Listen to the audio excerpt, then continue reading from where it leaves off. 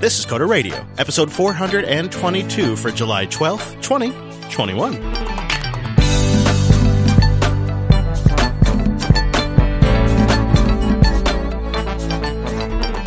Hello, friend, and welcome into Jupiter Broadcasting's weekly talk show, taking a pragmatic look at the art and the business of software development and the world of technology. This episode's brought to you by Cloud Guru. You know, Cloud Guru has that cloud playground, Azure, AWS, or Google, in their sandboxes on their credit card, not on yours. Get certified, get hired, get learning at cloudguru.com. My name is Chris, but that don't matter because joining us like every single week is our host. It's Mr. Dominic for a little bit longer from the Sunshine State. Hello, Mike. Thank you for calling Florida. We've got a gator. We've got some IPAs. I'm going to miss it. You're going to miss it? I'm going to miss it. And most importantly, we've got the Stanley Cup again. You know, there's something fun about you being our Florida guy. But when you go to Jersey now, man, you know, Jersey's scary. I don't know. You know, like one time I was just driving along and I looked over there and I think I saw some guy getting murdered just like from the road. Like it was bad, man. Oh, absolutely. Every exit on the parkway, there's a guy getting shot in the back of the head, execution style. Yeah. The polite thing to do is to wave. Just, yeah, keep going on about your business. Don't mind me. So we can do an A/B test real quick. So the App Store in Florida is, oh, bless your heart. I'm sorry, we can't accept your app. In New Jersey, it's a nice app you got there. Fortunately, we had a problem. We're going to need 30%. And we're going to come by every week. I'm going to get our 30%. We're going to need a $99 minimum a year. Okay? Capiche? And if the rules change, screw you. Pay us. Hey, listen, you want to have a sit down? Well, we don't answer the phone. Good luck. Business? Yeah. So, what are you trying to make sure that I don't catch up to you? Is that what you're trying to do over there? Like I come on the air and tell you about my big old 17-gallon accident of water spilling all over my electronics, and you're like, hold my beer. The worst part was, you know, there have been some jokes about perhaps certain spirits have flown into MacBooks. Sure. This time, I was actually asleep. It was actually water. And let this be a lesson to you kids about having your nightstand way too close to your bed and coding at night. Uh-oh, what happened? I thought I was clever. I was on my Lenovo X1 Carbon, which I cannot recommend enough, by the way, if you're looking for a Windows machine. And I believe, and folks in the chat will correct me, but I believe the Carbon is one of the Fedora certified ones, right? That's the one I got. All right, so I have the Windows version because I'm ironically I now need another Windows machine, but I'm on a Windows project doing terrible things that I'm sad about because XAML's just whatever. But you know, I'm coding at night. I'm trying to catch up. 5-year-old school's out. You can imagine that I do a lot of work at night. Yeah. So I'm getting tired. I'm in bed. I'm a little too lazy to go back into the other room. So I'm like, okay, let me just close the laptop up. Put it between the bed and the nightstand, right? There's a little gap there, a little negative space. And I have my glass of water because this is way too inside Mike's bedroom. Although, the coderly. I'm picturing it, though. Picture it. Yeah. I have my Valerian. Are you wearing? Yeah, okay, tell me. Go ahead.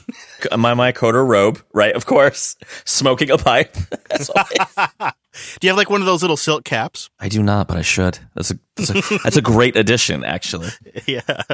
So, you know, I have my sleepy time tea, and I was careful to move the tea away from the edge of the nightstand, thinking that the small cup of tea was the biggest threat, not the giant Linux 400 stein of water. No. I love it. I'm glad it was the Stein, though. This was a very JB on-brand destruction of a Lenovo laptop.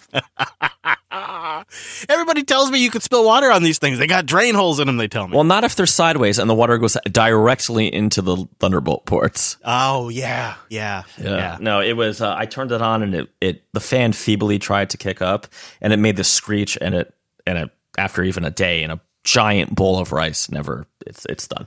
Yeah, and you know, they have all those little water sensors in there now where they can see if it got wet. So they know. Actually, if you read the patent, those are called mic sensors. So now what? Now what are you going to do? Nothing until I get to New Jersey because, yeah. Listen, I can't survive going to sleep. How do you think transit is for me? Yeah, I just wonder, are you going to do another X1? Are you going to try something else? It's an opportunity to try another rig. I mean, it's not a great opportunity, but it's an opportunity. I was thinking of it. I was thinking of trying an XPS again. I haven't had an XPS in 4 or 5 years. But see, the thing with the XPS is I would be tempted to try the Sputnik edition. Why not dual boot? Yeah, because then I got to pay the stupid prices for the storage. The other thing is I was looking at laptops right now. The prices are on crack. Oh, are they? Because of all the supply issues or something? Yeah, if you want anything that's like not like mid-range, if you want something nice, which I don't know why I would because they only last 4 weeks, but really at this point you should just be buying Chromebooks, let's be honest. I got to put it up, but I just talked to the folks from Shells on the Mike Dominic show, and that seems like the ideal situation for me, a Chromebook and just a bunch of VMs running around in the cloud. Yeah, you got to wonder. Or even a tablet, it seems like that could be another route to go. Yeah, an iPad Pro with like a nice keyboard, but although now I'm a crackhead for my launch keyboard, so. Oh, yeah. I still feel, and I paid full price, I still feel the launch keyboard is the best keyboard I've ever owned. Yeah, I also paid full price. Last night, though, could not sleep. I have this problem where if I fall asleep and then get woken up within about 20, 30 minutes of falling asleep, I do not fall asleep again for the rest of the night. I don't know if anybody else has this problem, and if you figured out how to solve it, let me know. But like after 2 hours, 2.5 hours of just laying there, I just gave up. And I got up to work, but I grabbed the iPad, and I brought up, I think it's Termulus on there, and SSH'd into my server, and just spent the evening over a WireGuard connection, SSH'd into a server here at the studio, building out a website. It was great. It just struck me like I really liked the new multitasking stuff that's in iOS 15 because I had a couple of windows up. I was checking a guide while also switching over to the terminal, and I kind of feel like they've made some substantive improvements in iOS 15 on the iPad in terms of multitasking. And mostly what they did is they just added some stupid dots so I know where to drag stuff and I know where my dumb meat clicker needs to go. That's all it took. Have you played with it? I have. You're really going to... Okay, can I just take a quick detour before I go into a full rant? Yeah. Someone suggested new merch for you, Chris. Coder sippy cups or water bottles. I think that's an easy one. Something with a no-tip base. We got to get on that. So, okay. The new iPad multitasking is so good that it pisses me off because of the dumb API restrictions that iOS still has, or iPad OS. Of course. They've never been closer to the Star Trek dream of the tablet that you're just like, Commander Sulu, throw this stuff up. Right? Was it Commander Sulu or is it Lieutenant Sulu? Commander, right? It depends on if it's Star Trek 6 or if it's earlier in the... Oh, that's right. He gets a promotion. But whatever, right? And I would love to hear from like full-time, like I guess you could be a Swift iOS developer. No, you can't. You know why? Because they don't exist. Here's the part of the story I didn't share. Share. I was on the iPad, and I needed to retrieve this IRC log because, let's just say I had an incident during last week's Linux Unplugged. Oh, boy. Yeah. A founder of a really kind of high-focus, high-attention open-source project came into our IRC room, and things got a little wild. And after it was all done, I thought to myself, you know what? I want the logs of that because I want to be able to talk about it in the show, and I need to be able to prove it happened. So I went to pull my log, and it generated my IRC log all the way back to 2016. And, that was like, it's like a 260 megabyte text file, right? Okay. And nothing on iOS was having this. And boy, does like the file management fall down. It's gotten a lot better. But when you're trying to move around, like, first of all, I needed to extract it from a zip file. Then I needed to do something. Yeah. No, it just started falling apart. And even once I got it into its text form out of the zip file, none of the text editors that I have on iOS could open it. They all just kind of crashed out. Because they have to use stupid URL schemes to open the, yeah. So I toss it in Dropbox, and I go open it up on my Linux desktop in KWrite, and it opened like it was 3 lines of text. I mean, it opened instantly. It was a total, absolute non-issue on my desktop. And I struggled with it for 20 minutes on iOS and gave up. So it's not all there. Like, this is the dumb thing, though. This isn't like a Linux master race case. This is, like, iOS is based on macOS, right? It's like the same core. I know people will jump, but that's true.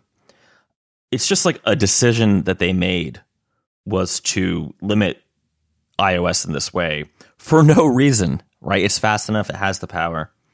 but just the SDKs they make available, the APIs they make available, frankly, they hamstring the developers such that they can't do simple like open a 256 meg text file. Sorry, keep going. It is kind of disappointing because it's, an iPad Pro, and I would wager that if I bought the new iPad Pro with the 16 gigs of RAM option, this would likely still be a problem. And it's just kind of like, it's sort of too bad. But what I ended up doing last night while I couldn't sleep was just a terminal, some web browser, and some chat. And man, I probably worked for 3.5 hours without any interruptions because it was the middle of the night. It was so glorious. And the iPad just chugged right along. Chris, don't make me install Xcode again. Don't. I'm sorry. All right, Dan writes into the show. Says, guys, I just listened to episode 421, and I wanted to confirm what I think Michael said about the programming language of the future. Sorry, Chris, it's not Rust. It's definitely going to be Java or TypeScript. I'd love it to be Rust, but the community still doesn't get what it takes to succeed in the enterprise ecosystem, i.e. being boring and stable to an extent like Go has become. Rust just loves to pump out new releases and create too many nightly-only features that people can't keep track of. And when that's paired with no LTS version, it makes Rust unappealing to the enterprise. That's a point that I guess I don't really have a lot of insight into, so I hadn't really considered it, but I suppose it looks like Rust does move pretty quick right now. Yeah, I can see how something like Go would be more appealing to an enterprise developer, especially when you have projects that take years to build.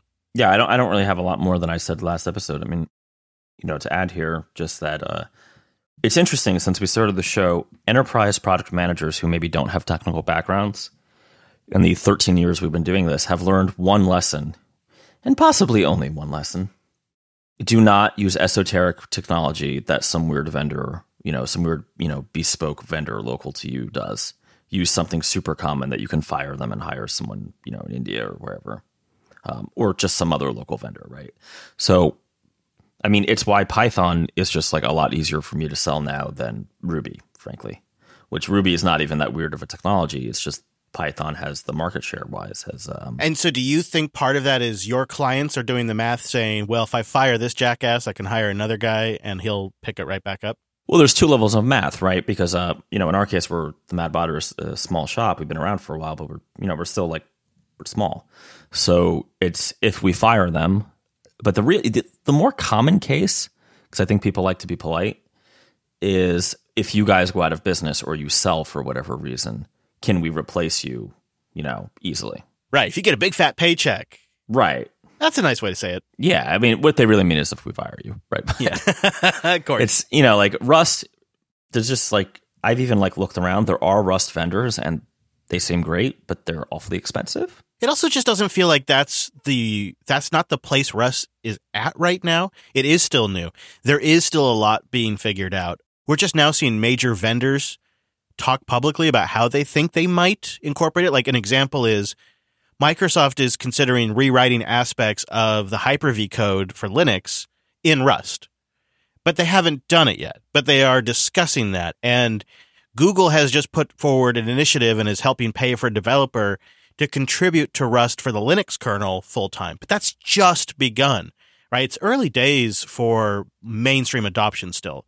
It's a lot of people are using it, but when you look at enterprises like Amazon and Microsoft and Google, it's still early days. Yeah, and just for some real time follow up from the chat room, X Sierra Charlie 27. I'm gonna use, I don't know what you mean there, buddy, but okay, is saying TypeScript is hot, but is Rust and TypeScript in the same domain? Obviously, they're not, right?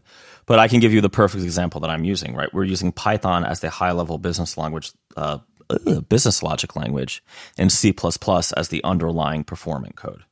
And that you could use Rust and something else. In fact, I did that. If you listen back maybe a year ago, I did something where it was Ruby as the business logic with a Rust native Rust library for Linux that I wrote, doing some oh my god, the stupid 3D files. I talk about them all. STL? No. Oh my god, color OBJ. I can't remember the name of the file format, but it's these color 3D. It's the ones that you use for 3D modeling. I can't remember the name off the top of my head, but that was a case where the performant calculations for the 3D graphics were done in Rust, right, via a native library, via FFI. But the general business logic of the application was done in Ruby because we're just, Ruby's just like an easier language to work in, right? So yeah, especially if you've already done, some pre-work in there. Like years of Ruby, right? Yeah. So. All right. M writes in, says there's been a lot of conversation about the Apple Store, Epic, and antitrust. But one of the things that I think a lot of people have missed is that Apple is no longer a hardware company, and they're not a software company, and they're not even a services company. Apple, I think, is selling an experience, and the only tech company that is doing it, which is a major reason why they are appealing to a lot of people. Apple computers, watch, iPhone, iPad, home, everything integrates together. Messaging, including SMS across all your devices. Answer your phone from your watch or on your computer. Automate much of your house with HomeKit and turn on the lights with Siri with a voice command while you're driving home. This is the Apple worldview, or maybe what you might call the experience. And it's actually pretty nice when you buy into their entire ecosystem. Part of that experience is the App Store. In my opinion, where Apple really went wrong was letting everything into the App Store and not curating the apps. We end up with a lot of junk and a race to the bottom. And allowing sideloading would only worsen this problem. That's an interesting point. Sideloading would perhaps negatively impact the pricing on the platform. What do you think of that? I sort of separate it into two different spaces. I think he's right in the consumer space that sideloading would only lead to a bunch of piracy and a bunch of bullshit. Fair enough. Lowering prices for developers. I just want to say, though, that, and perhaps like over the years, my perspective has changed. I've gone from selling consumer apps to basically enterprise, products. And I'm not sure what you call an app or a program these days, but I guess everything's an app, right? So apps. All right, look, I have multiple customers that I have decked out with Surface Pro X's and Surface Pro tablets, and even a couple Surface Go's. Not because Windows was the better platform to work in, although in some cases it was because of hardware compatibility and drivers. Not because we prefer working in Windows. We don't, right?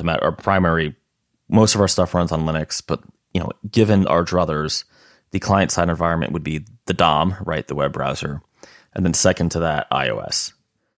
It's just never worth it to deal with the enterprise provisioning for Apple, where you have to like code sign and go through their weird enterprise portal for just like a factory, right? Or for like a farm or for like a hangar. It's just never worth it when I can just tell someone to buy like 20 Surface tablets. We write the thing, we code sign it, we self-sign the certificate, and we can just manage our own installation without going through a third party. I know for those who haven't done it, that might seem petty, but Apple, even in the enterprise, still gets to decide what the hell you do. And if I can just make a case or an example of a case from, was it 18 months ago when Apple got pissed off at Facebook and you couldn't order a lunch if you were a Facebook employee because the iPad app broke in the cafeteria because Apple just revoked the certificate? That's bull. That shouldn't be the way things are. At least not in the enterprise. A lot of their internal apps broke. Just broke. A lot of them. Yeah, that is my core issue. Because I sell mostly B2B software. If I could write iOS apps for iPad in particular and just like deploy them like I do, not on the App Store, but via whatever private deployment mechanism without going through Apple, I would probably in almost every case prefer iOS. Yeah, the thing is, with the Microsoft Surfaces, let's be honest, it's not that hard of a sale because they're probably already buying them for some users, or they're buying something in the Windows ecosystem. They probably already have an Active Directory system. They probably already have group policy. They already have audit procedures around the Windows desktop. So it's not a particularly hard sell to get them to deploy it on a Surface. Yeah, no, I mean, I have a customer who's a huge Linux fan, JB fan, and we ended up just going Windows for the simple reason that he needed a good touchscreen environment for these tablets. You bastard. And, Ubuntu Touch, sorry, it wasn't even considered. But like the hurdles of like getting him enrolled in the enterprise program for iOS, it's just like no one wants to delay a project because, mom doesn't, mother Apple doesn't want to let you do something, right? That's ridiculous. So. All right, well, M wraps up real quick with, I think part of the problem is that everyone is thinking of each part of the experience as a separate thing. And I want to pause right here. I've had the experience, and I'm a daily iPhone user, and I have an iPad, and I have the watch, and over time, I got the AirPods, Apple action show. right? Over time, it's like you do get sucked in. Just the AirPods? The thing is, so far, but the thing is, in its own, it's not as good of an experience. So when my friends that maybe are Android users get an iPhone or get an iPad, they're very frustrated. They find it very limited.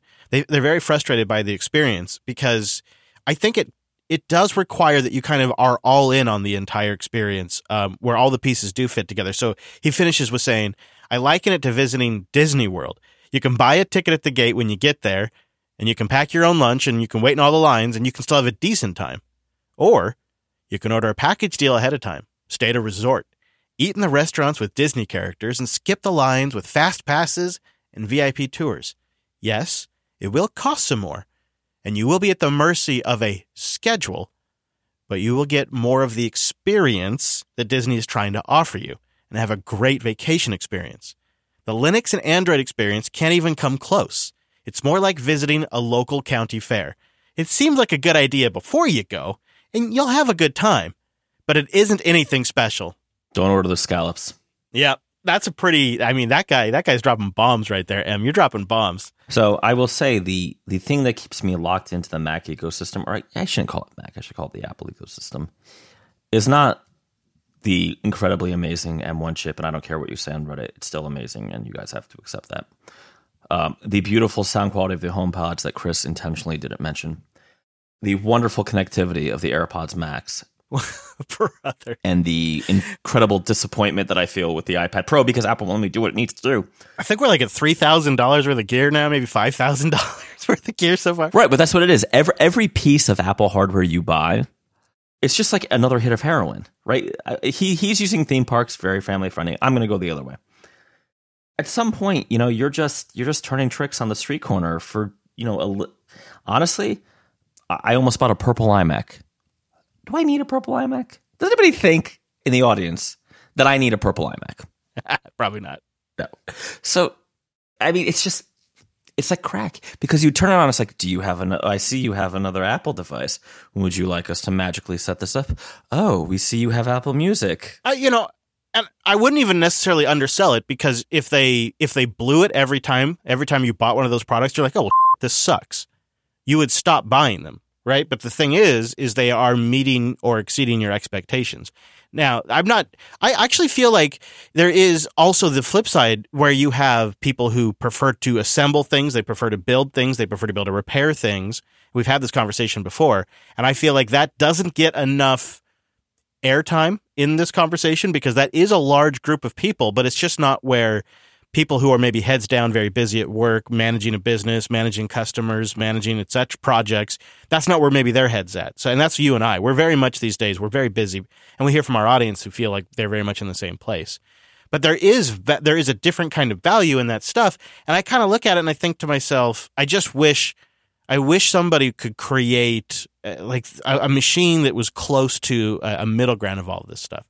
But I do agree with the overall experience, like you're alluding to as well. If you want to fork out the cash for it, like one of the things that, just as an example of this, it's pretty nice, is if you got the watch and you got the Apple TV, automatically, without you having to do anything, the watch automatically just becomes playback controller for the TV if it's not doing anything.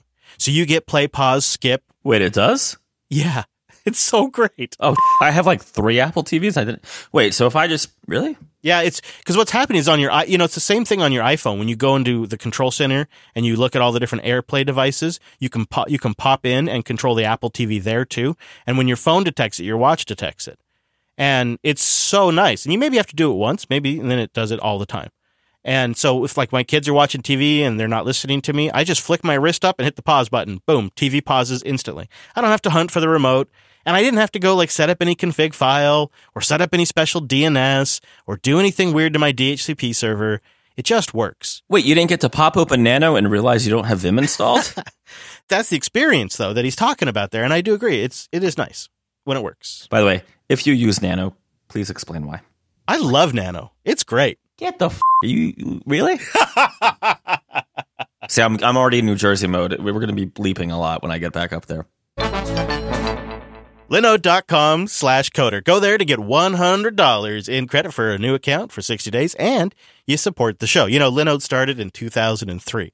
So they've been doing this for longer than I've been podcasting. That's a really long time. They've been doing this for like 18 years. Linode's like old enough to vote now. They started before AWS and the other enterprisey, big old like hyperscaler cloud guys got into it, you know, with their big fancy offerings. They were like late to the game. Linode was there first, and they're independently owned, and they're founded on a love for Linux. And now they're the largest independent cloud provider. That's pretty awesome. And one of the things they're doing that I think is just so indicative of how they support the community is they're helping make our Jupiter Colony reunion road trip possible, where we're meeting up in Salt Lake City and Denver. That's being powered by Linode, both like in the money sense, but also like in the technology sense. Everything we host for Jupiter Broadcasting since we've gone to Indy has been on Linode. And that's because it's fast. They have a great dashboard. They have fantastic 24/7 amazing customer support, really. I mean, these things all add up. They have 11 data centers worldwide. They own the connections between their data centers. Linode, man, I think it was like, I mean, I don't remember the date exactly, but I think it was like somewhere in 2017, 2018. They became their own ISP. That's the advantage of being around for a long time and then just continually doubling down on your focus. So they have these advantages that you kind of don't even really notice until you start using it. And they have super high-end systems with like AMD EPYC processors. And they also have just like $5 a month rigs that you can get a surprising amount of value out of. And you can look at their different options and mix and match some pieces or upgrade later. And they're always a great deal, like 35, 50% less than some of the major cloud providers out there. You know, Linode just runs our back end so well that if I didn't tell you in these spots, you wouldn't know, because it's not like you're getting error pages and things aren't working. Like, everything's humming right along. And one of the things we do to make our infrastructure scale with our user base is where we can, we take advantage of Linode's S3 compatible object storage. That means we kind of grow as our user base needs to. And we also can use it for things like stashing assets in the cloud and generating public URLs, or serving up static websites super fast, or offloading images to a Linode. And that makes just things really snappy.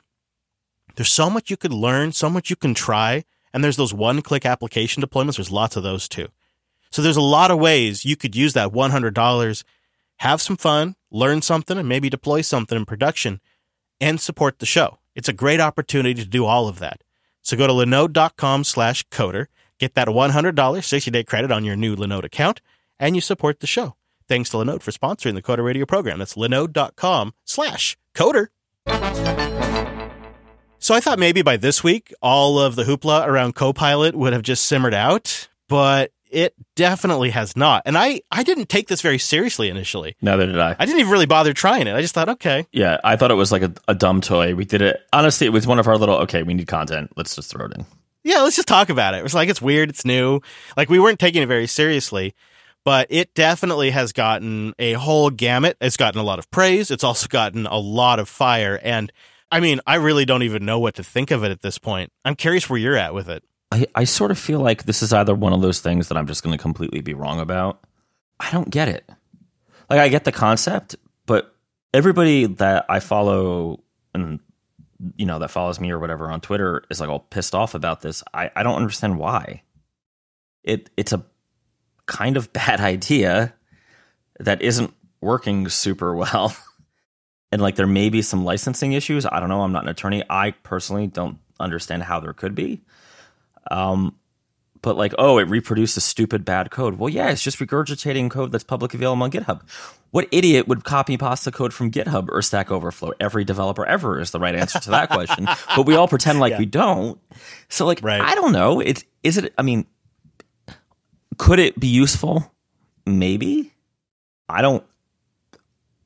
Honestly, I did not install it. So this is one of those things like, maybe I'm completely missing the boat. I mean, my judgment's been so good with Windows 8 and Metro. Right. Well, I went out and I did some reading, and I found a really comprehensive risk assessment that's posted up on GitHub, and I'll have it linked in the show notes. And I really liked it. You know, they started out talking about how Copilot is a generative model, meaning its purpose is to generate output that statistically resembles its input. That's a very important aspect of when you think about how Copilot's going to work. And so in other words, the goal is not exactly to reproduce the input, because you definitely don't really need a machine learning system to do that. This model has a parameter called the temperature, which is a sliding scale between conservatism and originality. The higher you go towards originality, the less structured the output becomes. It will gradually just become gibberish, actually. So GitHub controls the temperature of Copilot, and they've presumably just been fine-tuning it based on, the trialing that they're doing right now. But the thing that's interesting about this, I guess I should say, is if you prompt Copilot over and over again with the same input, you won't always get the same result. That's kind of interesting. But yeah, I looked at this myself just from like what do people are saying, because I wanted to figure out the licensing aspect of it.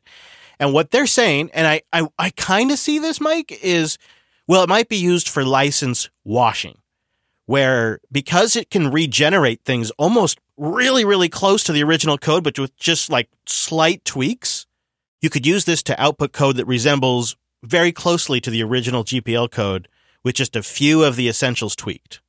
Essentially reproducing the original thing very easily, but under a different license now. But why wouldn't, if that was your aim, why wouldn't you just like look at the GPL code and then steal it anyway? And I have never done this, but I'm just saying, like, or wouldn't it just be easier to pay the people for like a private license to the GPL code? I've done that. I think maybe the other problem is that it could sort of slip in there, and then somebody comes along and sues you and says, hey, that's GPL code. Okay, well, don't you have to prove intent? I mean, this is where not attorney is, right? Can your defense be the computer typed it for me? Is that a... Well, what if like Cocoa or Cocoa Touch, let's just say I'm doing iOS development, is ripping off some GPL code? I know in that case I'm not the obvious target to sue, but how would I be liable for utilizing that code? It's just a tool I'm using to do my job. Shouldn't that not be me? So that's where I wonder, because you look at these lawsuits we've seen where even just like comments have come down to infringement, copying the comments. And I can defeat my own argument, actually. Remember the old the patent troll that was hitting all the iOS developers? The what was it? Not PyStar. The oh my god, the in-app purchase guys. This is from years ago. Okay, yeah. So they were going after, because Apple was allegedly infringing, but they were suing the individual app developers. So I guess you could, but I don't know.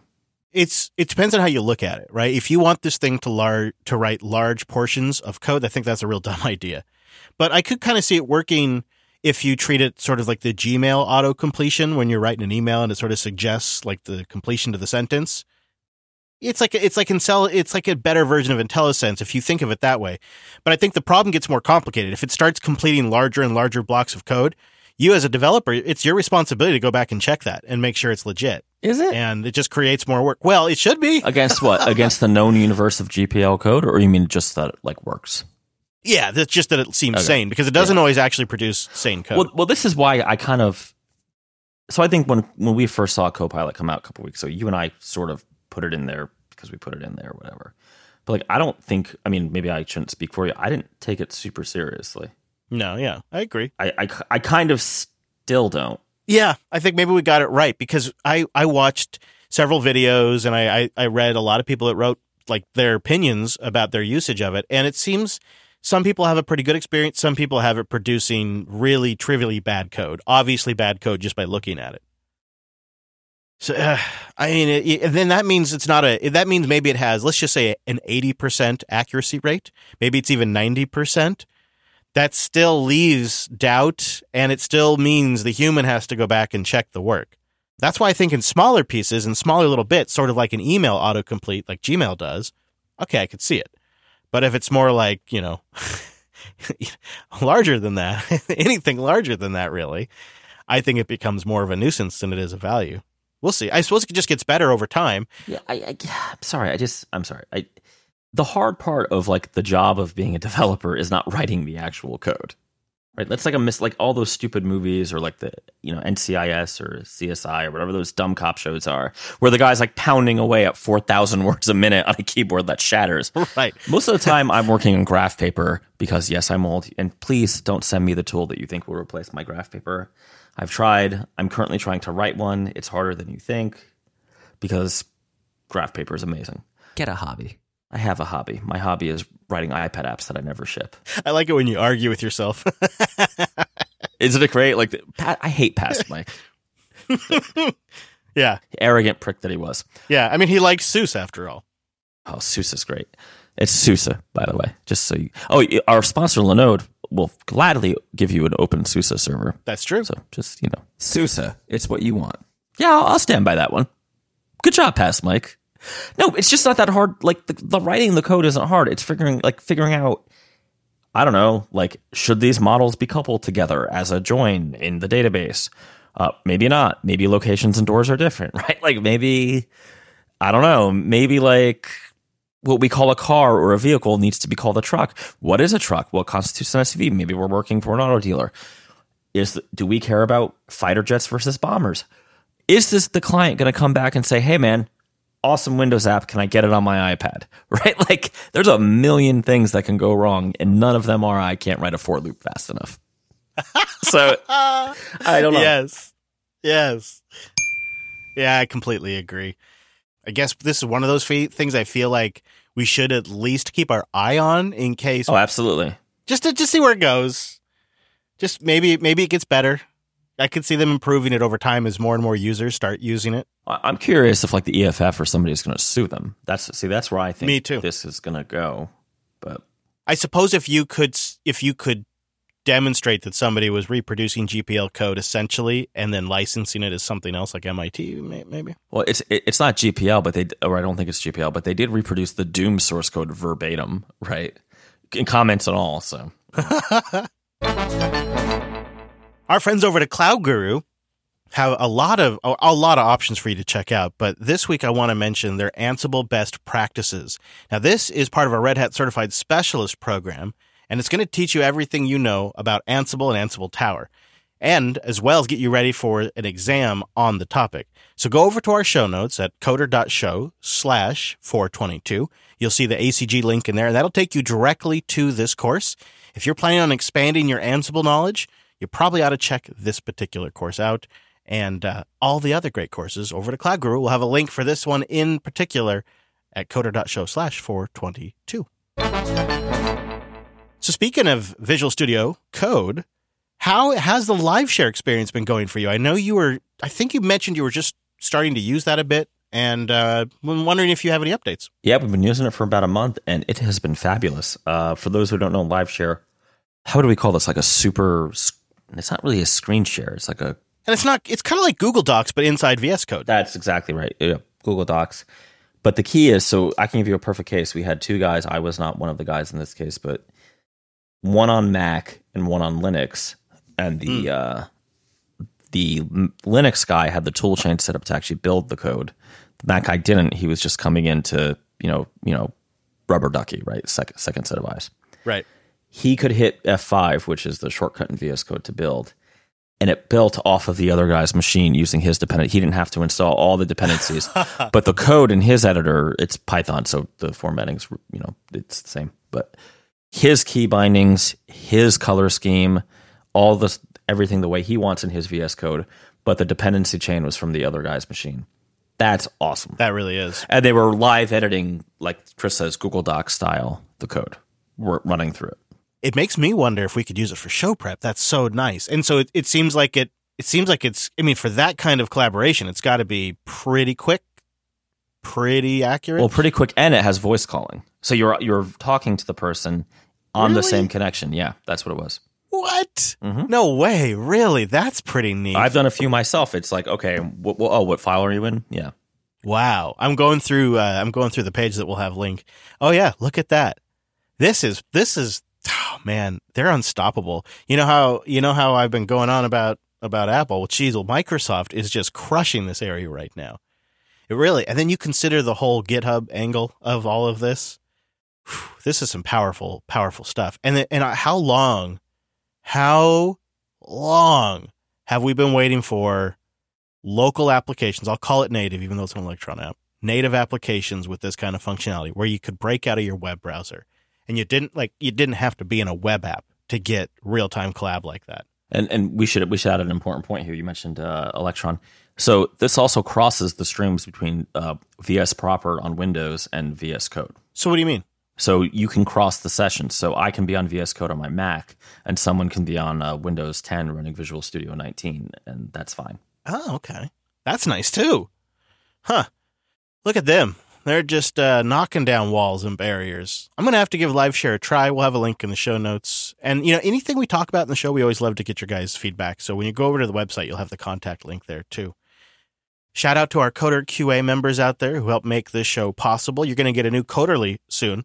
That's coming up. And if you haven't joined our membership program over at coderqa.co, you could join now and get access to all the previous Coderlies, and then you'll get the upcoming one. We do one a quarter. And I've already got a couple of topics set aside. I haven't shared what they are yet. And so Mike and I will sync up before we record, but I got a couple ideas. But also you get access to our limited ad feed as a member. It's a new RSS feed that we generate just for you. It's a bespoke feed, and it's still the full production from Dr. Drew, just limited ads. So you get all of that as a thank you over at coderqa.co, and thanks to our members. I just have one last thing I just wanted to touch on in the show before we leave, because both you and I had been watching this drama play out, and the Pentagon has officially killed this $10 billion Jedi Cloud contract. And I feel like this is actually probably the biggest tech story of the last few years that nobody's talking about. I mean, it was weird how they got the contracts. Yeah. It's weird how it got killed. I don't think the story is done. I think we're going back to court. Amazon was so all in. So when they thought they had this thing, I think it was before Trump came into office, and Amazon was so all in, they built a second headquarters out in that area to just kind of make them closer to the heart of the operation. And then Trump and Bezos had some sort of feud, I think because of the Washington, I don't know. No, the Washington Post, right? Post, yeah. Anyways, so the contract ends up getting canceled, maybe for better or for worse. I mean, I've never been very happy with the idea that these private companies have these $10 billion contracts with the defense industry. It just felt whatever, but... I mean, I can think of one that would love a $10 billion contract. Yeah, no kidding, right? If they need a podcast contract, let me know. So then Microsoft ends up getting the deal. Microsoft starts building up and staffing up for it. I mean, can you imagine a $10 billion, even for a company like Microsoft, $10 billion deal? You're staffing up. You're building out office space for that deal. This is going to be like an aspect of your business for years. And then the Pentagon calls up just a couple of weeks ago and says, we're actually going to exercise that cancellation clause that we had etched in there at the last minute. We're out. And then it turns out in the background, there has basically been a Bezos-led lawsuit and legal challenge against this entire thing, basically putting it all on Trump and saying, it's because he doesn't like me that this whole thing got canceled. And it seems like that thing is proceeding, and it's created this wedge, and the Pentagon used that opportunity to cancel this whole damn thing. And the reason why I think it's noteworthy is because whichever cloud provider ends up with this, and now maybe several of them, is essentially going to get an indefinite paycheck from the federal government. Like, that cloud provider is set for life, because it's not like they're going to build out infrastructure and then cancel it a few years later. So it's one of those things where I think they desperately want it, because it's a $10 billion paycheck that's just going to keep paying out indefinitely. It's a huge story. The tech CEOs have gotten really powerful too. Tim Cook calling Nancy, Bezos maneuvering this. Pichai was working with the White House on that acquisition of TikTok. Like, that was so weird. That they were just going to hand them, the White House was just going to hand Microsoft an acquisition, and like the tech CEOs they're like the big oil executives now. Only they have these cool guy personas, most of them. Well, maybe not. Yeah, I mean, this is a bigger conversation for a different day. I mean, something has definitely changed in just our industry, right? I mean, it's interesting you say the oil companies. I think of it as the railroads. Right. That's a better analogy. Right. You have to pay your freight rate, your tax effectively to the big tech companies if you're at all in the technology space. And even if you're not, right, even if you're in a different business, you're kicking up to somebody. Fair point. Well, good luck on phase 1 of the moving. I'm the only person moving to New Jersey. This should be interesting. Is there anything you want to mention before we get out of here? If you need Python development done or especially Objective-C development, reach out on Twitter at Dominuco. Absolutely. You can find the whole podcast over there too, and the network, all of it. The podcast, that's at Coder Radio Show. The network, that's at Jupiter Signal. I'm there too, at Chris LAS. Links to what we talked about today, coder.show/422. You'll You'll find our contact page over there, our subscribe page. We'd love to hear from you. It's a big part of the show. And of course, we'd love for you to subscribe and get the show every dang week. And if you want to join us live for just a little bit longer, it's in the evenings on Monday at 5 p.m. Pacific, 8 p.m. Eastern over at jblive.tv. Thanks for joining us. See you back here next week.